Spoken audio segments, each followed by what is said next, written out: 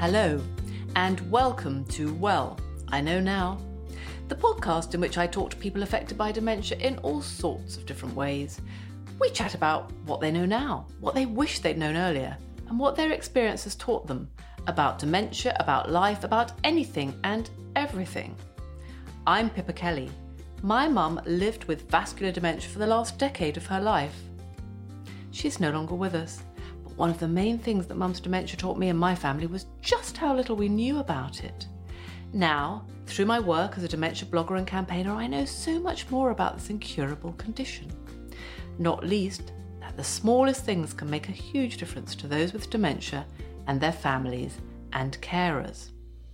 My guest today is a professor. He's a highly respected clinician and academic, with an impressive alphabet soup of letters after his name, whose distinguished career focusing on older people's mental health and dementia has seen him take responsibility for national and international strategy and policy development. He's a leader, a pioneer, an advocate of partnerships and collaboration, and an excellent communicator, which makes him, I venture to suggest, a beast seldom spotted in the rarefied uplands of the medical kingdom.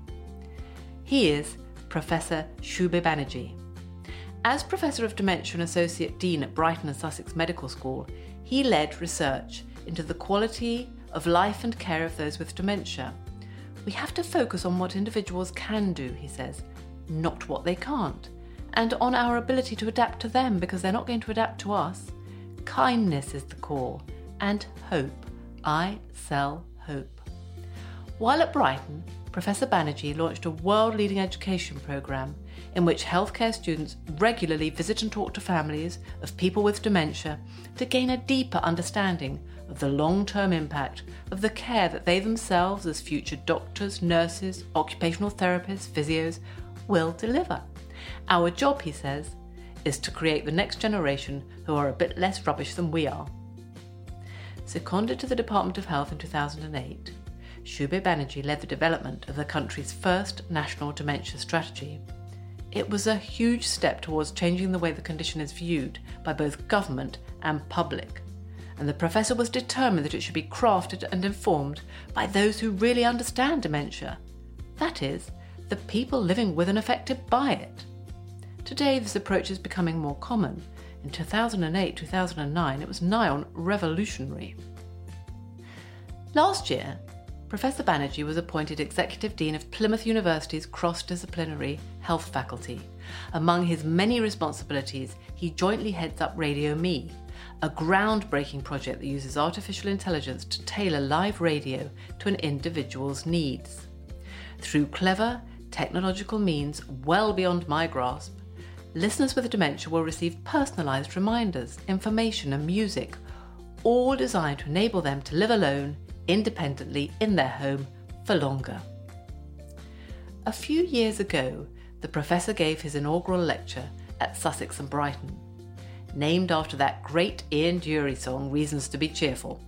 It was an entertaining, compelling new wave voyage around the state of dementia post-1979, the year the Alzheimer's Society was founded. Partway through it, the professor showed a slide summarising our national dementia strategy. It was a horribly complicated slide because, as Shubir told his audience, dementia is complicated. It transcends the boundaries of health and social care, of physical and mental disorder, of what families should do, what the state should do, what industry should do. Dementia, he concluded, is the prime exemplar globally of the complexity of challenges facing health services of all sorts. I so agree, Professor Banerjee, which is why I'm delighted and honoured to welcome you to Well, I Know Now. Thank you very much for inviting me on. So can I start by taking you back, as you took your audience back in that brilliant Reasons to be Cheerful speech, but this time, well, right back as far as you want to go, really, but to ask you why you first became interested in medicine, mental health and ageing, and specifically dementia. I mean, go as far back as you like. I don't know if it started in your childhood. Well, I was brought up in a medical family. My father's a doctor, my mother was a nurse. My grandmother was a nursing auxiliary down in Cornwall. So I was brought up in a medical family, so there was medicine around all the time.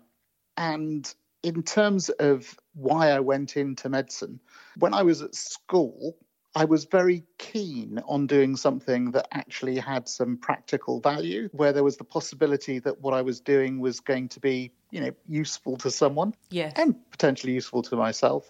And I suppose more than anything, I kind of drifted into it and ended up at medical school. But actually, one of the things that I was fairly clear about at that point was by going to medical school was that I was really interested in psychiatry. I was really interested in the way the mind worked. I was really interested in the stories that individuals had. Read those kind of seminal books that you read when you're in your teens. And I was interested in mental health, which I think was a bit of a surprise to the people at St Thomas's when in my interview they asked me what I wanted to be. And I started talking about being a psychiatrist. I don't think there'd been a psychiatrist that had trained at St Thomas's for the past 20 years. Oh, really? So, yeah, we didn't make a lot of psychiatrists in St Thomas's. But yes, when I was doing my medical career, I was very interested in psychiatry. I was very interested in psychiatry all through my medical career, apart from the 6 weeks when we were doing psychiatry, which were just so appallingly tedious and very badly taught by individuals who had a very primitive idea of what patients should be allowed to do. So visiting Tooting Bec Mental Asylum, which is where I did the bulk of my work, didn't make me feel very positive about doing psychiatry. For a fleeting moment, I thought I might become an orthopaedic surgeon, but that malady passed. And again, there was an inspiring father of one of my oldest friends who I was at school with from the age of 10. And he was a really enlightened and very positive psychiatrist who worked at Oxford. And he encouraged me. And so I ended up training as a psychiatrist. And I suppose when I started in psychiatry, I was absolutely positive I was going to be a child psychiatrist so that you could prevent disorders from happening. And it was when I went to work for another inspirational psychiatrist, but also an inspirational team that had been put together that worked in a truly multidisciplinary way. This is way back in 1988, I think. This fantastic team that had been set up by a pioneering psychiatrist called Elaine Murphy and run by another one called Alistair MacDonald, run by a brilliant occupational therapist called Barbara. And I basically kind of came as somebody who was very concerned about the fact that I was going to be spending 6 months working with older people, having kind of drunk deep of a lot of the prejudice that was inherent in the way that medicine was taught and delivered. And, within a couple of weeks, I was just entranced and delighted by the stories that the individuals I was meeting were telling me about their lives through the wars and before the wars in the docks in southeast London. This is all in Lewisham. And also by the amazing team that had been forged, which removed the hierarchy of doctors knowing everything what to do and actually acknowledged the fact that the only good dementia care is dementia care that is collaborative and multidisciplinary and integrated between health and social care. They were doing some absolutely wonderful stuff at that time and also introduced to the possibility of doing research. So once I kind of went, I never left and I never did get to do child psychiatry. Right. That's why I ended up working in old people's mental health. So interesting because, well, at least 3 of the people I've interviewed, it's really been that a part of why they have become interested in dementia is this wealth of stories that old people have. It's so contradictory that older people tend to become invisible or, our society is so obsessed with youth when in fact, they have so much to offer. Absolutely. All of the interest, all of the stories were there, all of the things. I think that the other thing that really caught me at that point, and it kind of, I suppose, goes back into the reason why I went into medicine in the first place, the things that really caught me, and, you talk about things that you didn't know.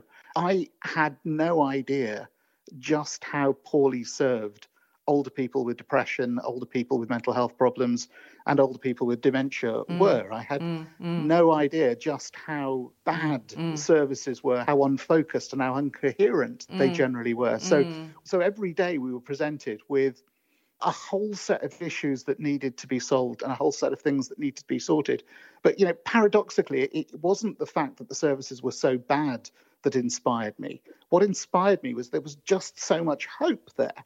Because there was so much that could be done. Much of which was relatively simple and easy to do. Absolutely. Multifactorial, obviously. There was things to do in terms of supporting carers, supporting those individuals, some things to do with medication, things that were biological, things were psychological, and things that were social. There was so much that could be done to enhance and enable a better quality of life for those individuals, that was really exciting. So it kind of appealed to my campaigning inner self, which basically wants to improve things for people, but also my kind of therapeutic inner self of actually there just being so much that one could do. Yes. Now, obviously, that's the same now. Things have moved on in terms of some of the quality of diagnosis and care that individuals get, but there's still so much that needs to be done. And so, that thing that I identified in Lewisham in 1988 and this team that had been set up in order to be able to assess and deliver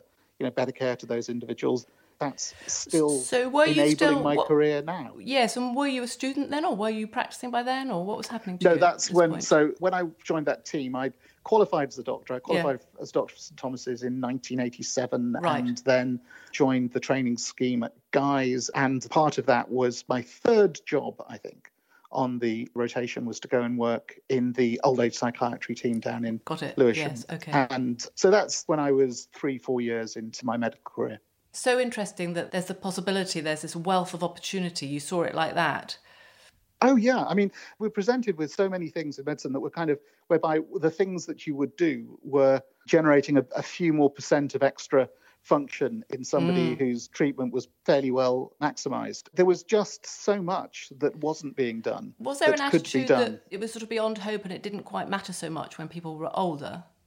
I think exactly that. I think there were ingrained and deeply felt ideas that older people responded worse to antidepressants than younger people, for example, and they don't. So that the treatment of depression in older people is just as successful as the treatment of depression in younger people. It's just that people weren't trying very hard with older people. Yes. And that was the first set of research that I did, was largely on depression in older people. And so there were those expectations. So they were both public expectations, so within families not demanding very much and expecting less from services, but also within the services. And I again, that generation of people that I was working with at that point and that are still there, they were almost pathologically uncomplaining. Yes. So they would not ask for very much, and when you gave them almost nothing, they'd say thank you. Absolutely, yes. It's like, well, certainly my parents were very like that. And also there was a tremendous almost reverence of doctors and the medical profession. And if somebody told you that's what you did, and you didn't question it. Exactly. I mean, whether you did it or not was the thing that you decided. And obviously a lot of older people were being prescribed a lot of medicine that they didn't take. But you certainly didn't argue with what was being because suggested. I think when I was researching you, I was ashamed to say I didn't know this, but the rate of antipsychotic drugs has gone down massively now. But sometimes with various drugs, they will have completely different effect for somebody with dementia and somebody without dementia. So, for example, drugs you might take for depression won't work nearly as well for somebody with dementia. I mean, there's just something that goes on. Well, a lot of the research that I've carried out and some of the implementation work that I've been really engaged with in the last 15, 20 years has been about clarifying that actually the world is different when one has dementia, that you actually need to create solutions that are shaped to deal with dementia. So absolutely, as you say, we've done work looking at the treatment of depression in dementia. Now, I said earlier that older people with depression respond just as well to treatments, be they drug treatments or psychological psychotherapeutic treatments, than do younger people. However, people with dementia do not respond to antidepressants in the same way. And it was kind of slightly silly to think that they might, because their brain chemistry is clearly affected by the neurodegeneration of dementia, no matter what its cause.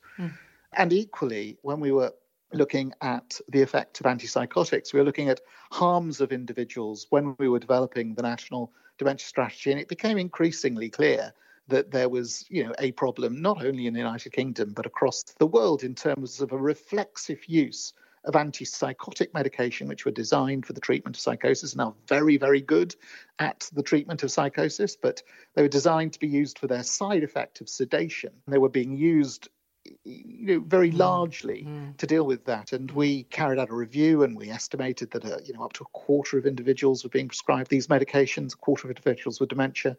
And we set out to make it a priority for the NHS to deal with their own stuff and to drive down the rates of prescriptions of these medications, which had harms that were specific to people with dementia. So not only did they not work, but they had specific harms that were particular to dementia. And so, through a concerted effort from NHS England and GP practices up and down the country and older people's mental health services, we've probably halved the rate of the use of those medications, and apart which from is a good and positive thing. It is really one of the really good results. Apart from obviously sort of sedating them, I mean, there were no, weren't there, the chemical kosh. What were the other bad effects then? Because, my mother was actually on them for a while because she died, quite a while ago now. Yeah, the very sobering message that comes very clearly from the literature is that those individuals with dementia who are prescribed these drugs have a higher death rate than individuals with the same physical illnesses but without dementia. So there's an extra mortality of about 1% per 3 months or so of treatment that accrues through the use of these medications. And that may be entirely reasonable and it may be entirely acceptable because obviously behavioural problems of dementia can be extremely severe and complicated and can be absolutely critical to individuals staying at home. These drugs don't work at all in terms of sedation. They don't work very well. So there is that extra mortality. But the thing that was particularly concerning was that those risks were not being discussed properly with families and the individuals where they're able to discuss them, and that the individuals prescribing weren't necessarily aware of those risks as well. And so it is absolutely by changing people's willingness to reach for the prescription pad that we have enabled the rates of prescription of these drugs to half in the United Kingdom, when in other parts of the country they absolutely haven't. Sorry, other parts of the world. Yes. It's an attitudinal shift as much as anything else, isn't it? I think it's about changing the knowledge, attitudes and behaviour of NHS staff or of medical staff, largely because it's generally medical staff who are prescribing these medicines. Yes, of course.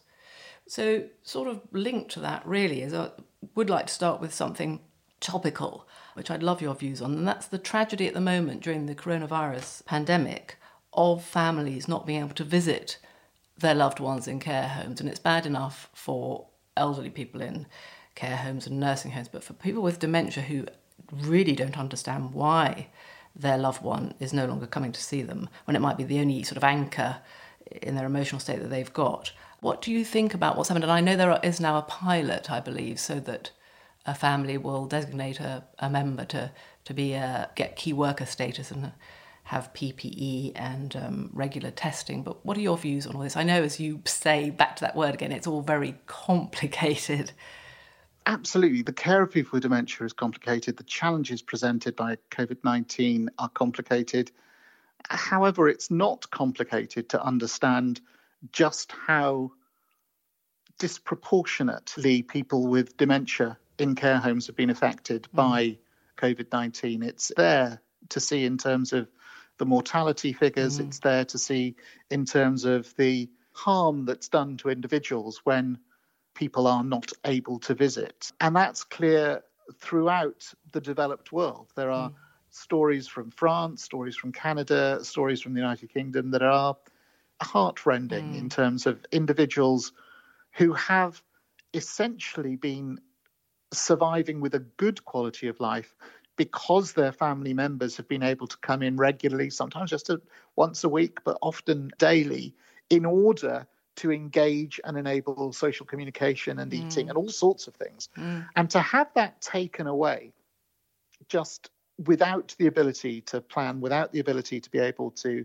mitigate the risks, and for that to be taken away in a week is immensely destabilizing. It would have been clearly helpful if there had been ways that had been found to enable people safely to visit people in care homes. And we found ways of enabling hospitals to function safely. Quite. But I think that care homes, and we're largely talking about people with dementia in care homes here. Care homes 70 to 80%, isn't it? So about a third of people with dementia in the UK live in care homes. And of the people who live in care homes, about 89% of those have dementia. 89% it's now reckoned to be, is it?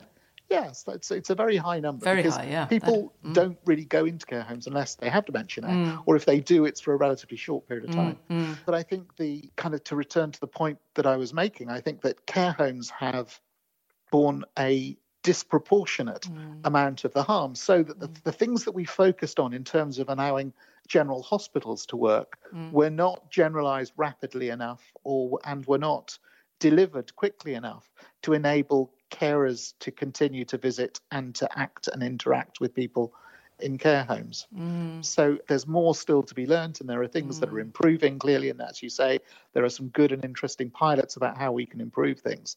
But I think it's important to factor in the quality of life decrements that come from the loss of the visits of families and the interactions that come from that. And, people with dementia say to me, but I even have people say, I can't remember who you are, but I know I like you. It's just that sort of emotion of, and so if you don't get visited and you don't have the touch, of course, and you don't have the emotional connection, that must be devastating for somebody with dementia. Yes, and I suppose it is important to remember that different people have reacted in different ways.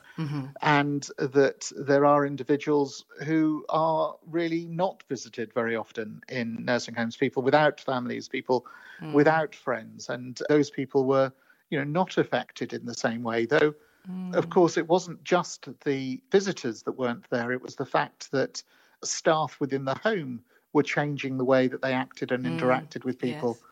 And by wearing masks and things. And those can be very frightening if you don't know what's going on. And there are other individuals who were less affected and ones that were more affected. But it's absolutely impossible to work out which group that would have been beforehand. And I think everybody's lives is improved by seeing family and friends, if you have them, and them coming around and acting and interacting with you, whether you have or do not have dementia. And I think that, again, one of the things that I think is really important to remember, even if it sounds simplistic, is that the reason why things like social interaction matter is because that's what matters to people. And people with dementia are still people. Absolutely. So all the things that matter to people with dementia. Yes. So, not being condescended to, visited, as you've said, things like touch, things like speech and interaction, social interaction. These are things that we all need. Yes. And people with dementia may need to have them modified so that they can partake of them, but they have no less of that need than the rest of us, and sometimes rather more. Yes, very well put indeed. The other, we could briefly touch on this because it is very topical. By the time this podcast is broadcast, it might be quite so topical. But today on the news, we were both saying we heard the announcement that swimming in ice cold water might help people with dementia. It's because of you'll know this far better than me, Shubi, but the cold shock protein RBM3 was found in the blood of these regular swimmers at Parliament Hill. Can you just explain the theory behind it? It's to do with sort of being at a very cold temperature. It's a bit like hibernating animals, isn't it? And then you come out sort of slightly beyond me, but and what you think about it as a possibility. So I think that I like to see this in general terms rather than specific. I can't explain the specific chemistry of it, and there's still a lot of work to be done on those things. But I think what it is a really nice example of is, firstly, that there are a lot of different potential biological avenues that we might go down in order to look at how we might, repair and protect our brains. And that's what we're looking to do if we want to modify the disease process in Alzheimer's disease and in other dementias.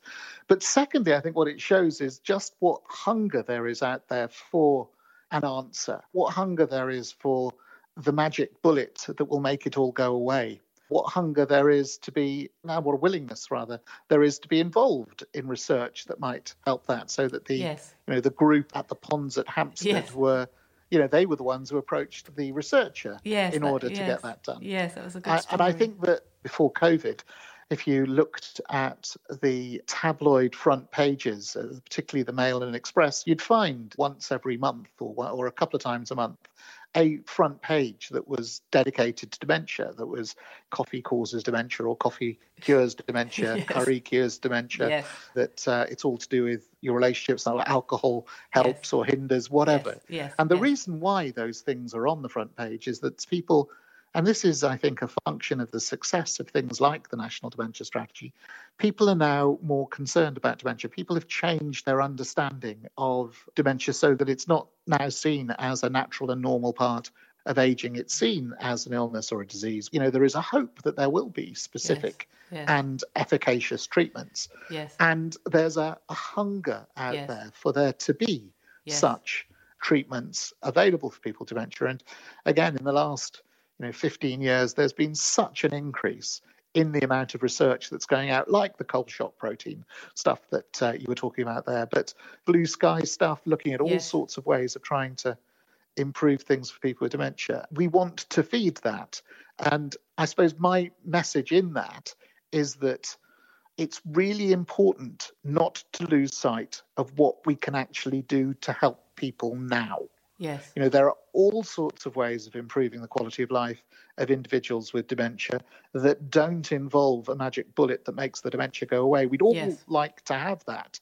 But in the absence of that, people can live well or live poorly with dementia. And things that we do, things that we as families, we as society as a whole, we as healthcare professionals and we as politicians, things that we do, choices that we make it more or less likely that this large but vulnerable group of individuals will live well or live poorly with this long-term and difficult illness. So for me, again, it comes down to hope. There is so much that we could be doing that we're not doing. And that, for me, is the challenge that I see when I hear about the interesting cold shock protein. I think about all of the things that one might be doing in order to be able to promote people with dementia living well. So that takes us nicely actually on to, which I wanted to talk to you about, among other things, the Time for Dementia programme that was introduced at Brighton and Sussex when you were there in 2014. So tell us about that, because you're a much better place than I am to describe it. So it fundamentally comes out from the analysis. There are things that are not being done that could be being done to help people with dementia. And it also comes from the analysis that actually the things that healthcare systems are not so good at dealing with and practitioners are not so good at dealing with are long-term conditions and chronic conditions like dementia. We've got brilliant at treating people with cancer and people with heart attacks and strokes. Services now are so much better than they were 20, 30 years ago. There's been remarkable improvements in those. It's been a lot of investment. There's been some fantastic discoveries. But essentially, we are so good at doing that now. And much of our education continues to talk about how you do that. Now, those are the things that are now optimized, whereby people know how to do it and they know how to do it well. The Macmillan nurses, for example, in cancer, do the whole of palliative care extraordinarily well. So what we wanted to do in Time for Dementia was to create a program that was complementary to the major illness and acute hospital-focused training that was in many medical schools and nursing schools and occupational therapy schools. We wanted to do something that was complementary to that enabled people to get a true understanding of what it was to live, to be old and frail, what it was to have chronic long-term illnesses. And in order to do that, we developed Time for Dementia. And Time for Dementia is a simple idea that's really difficult to do. And we managed to formulate that simple idea and to do it and evaluate it. So the simple idea is that people who are students, healthcare students of any sort, and we managed to introduce this really across all healthcare schools in Kent, Surrey and Sussex, including Brighton and Sussex Medical School. Started it off at Brighton and Sussex Medical School with medical students and at the University of Surrey with nursing students and with paramedics. Those were the first that we did right at the beginning.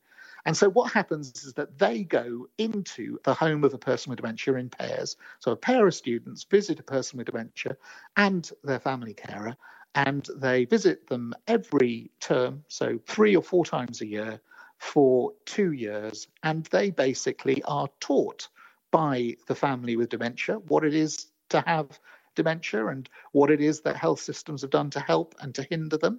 And what it does is it makes those students see the world through the eyes of the person with dementia. They see the world through the community rather than through the hospital. They see the world in a way that is different, and it changes people's attitudes, it changes people's understanding, and it starts to develop in those individuals an indignancy, being indignant about how poorly people are sometimes treated. They're on the other side of the death sort of thing, aren't they? They're walking in the people with dementia's shoes and the families, and they're rooting for them. And it enables people to develop confidence and competence in communicating.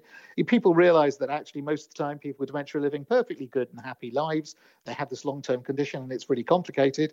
But they learn about what, the everyday miracle of what carers do to support people with dementia. Yes. And so they don't underestimate the importance and the value of carers. They remember to talk to carers. And again, that improves things.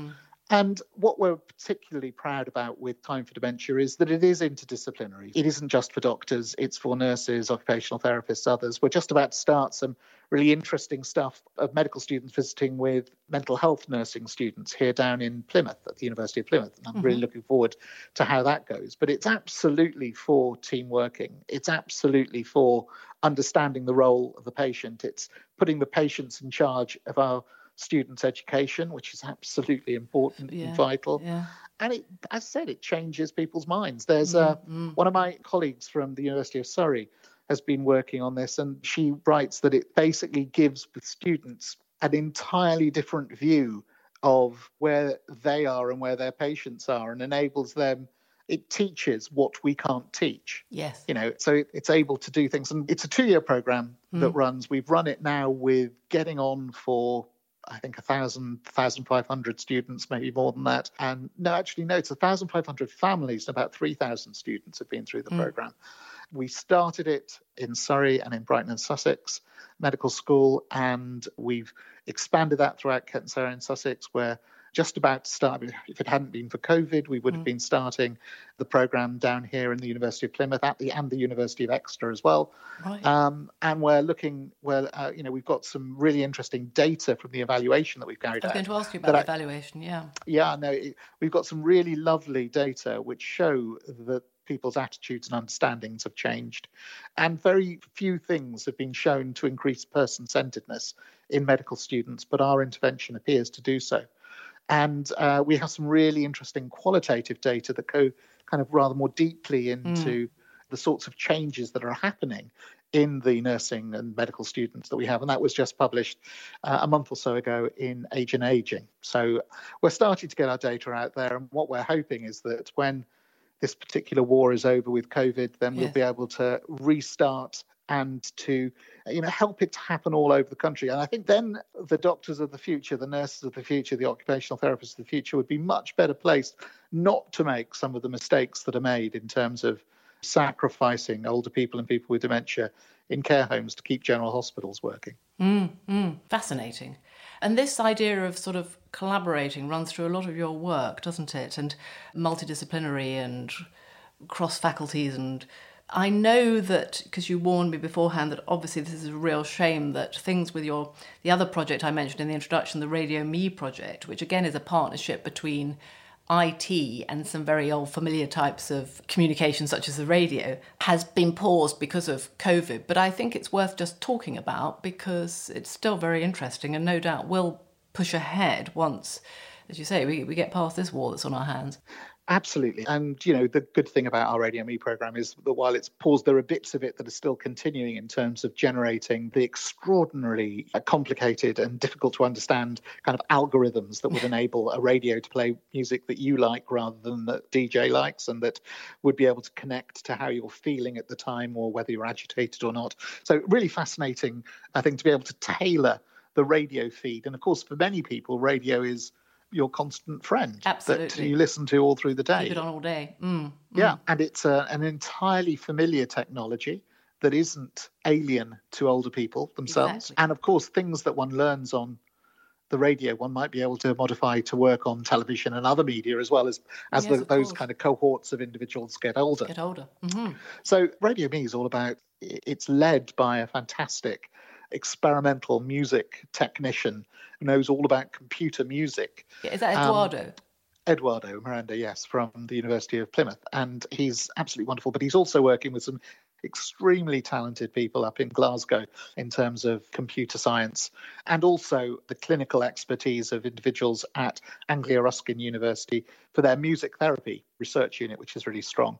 And ourselves down here. It's a project that I helped with before I came down to Plymouth, Yes. in fact. So what we're hoping is that we'll be able to generate something whereby we can tailor through music responses and reminders to individuals to help them to be able to, as I think you said at the beginning, to enable people to live longer in their own homes, with this care. Yes, and there's also the Bio bracelet, which would, again, in ways that are completely beyond me, be able to measure heart rate and those sort of things that can then, if somebody with dementia or presumably without dementia suddenly becomes agitated for some reason, soothing music, particularly tailored, music that that individual will respond to, will be played.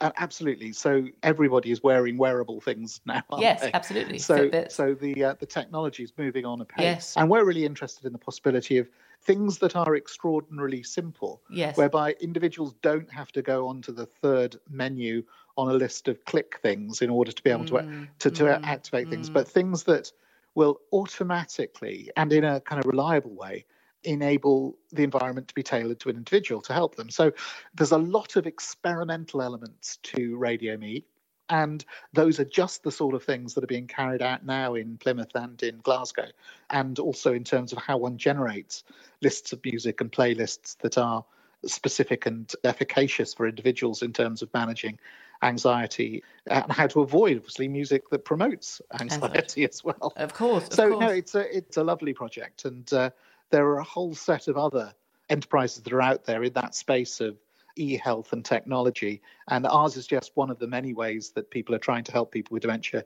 using technology. And I think that the more you make it so that it's technology that is responding and serving the person with dementia rather than us having to fiddle on the screens, the better. And I'd love to sort of revisit and come back to you when it is off the pause button and you can push on with it, because music and dementia, the power of music to enhance the lives of people with dementia is something very close to my heart. So I'd love to do that, Shubi. That would be great. I absolutely agree. And again, the more you start realising that our quality of life is determined by all manner of things that we can do things about, like music and social interaction, and having that focus on what people can do rather than what people can't do, which I think you mentioned in the introduction. For me, that's tremendously important. So things that you like before, you're likely to continue liking. Yes. And things that you didn't like before, then you're not likely to continue liking or learn to like. Yes, quite. And that's where personalisation is so important. Well, thank you, Shubi. That was absolutely fascinating. And good luck with everything you're doing, particularly the Radio Me. And thank you for coming on the podcast. My pleasure. It's been a pleasure talking to you. Shubhai Banerjee, the Professor of Hope. If only all medics and academics were as passionate, fluent, and empathetic. I loved his enthusiasm, his can-do attitude, his instinctive desire to put those with dementia and their families at the heart of their care. And then there's his dynamism and leadership, which produce meaningful outcomes and projects such as Time for Dementia and Radio Me.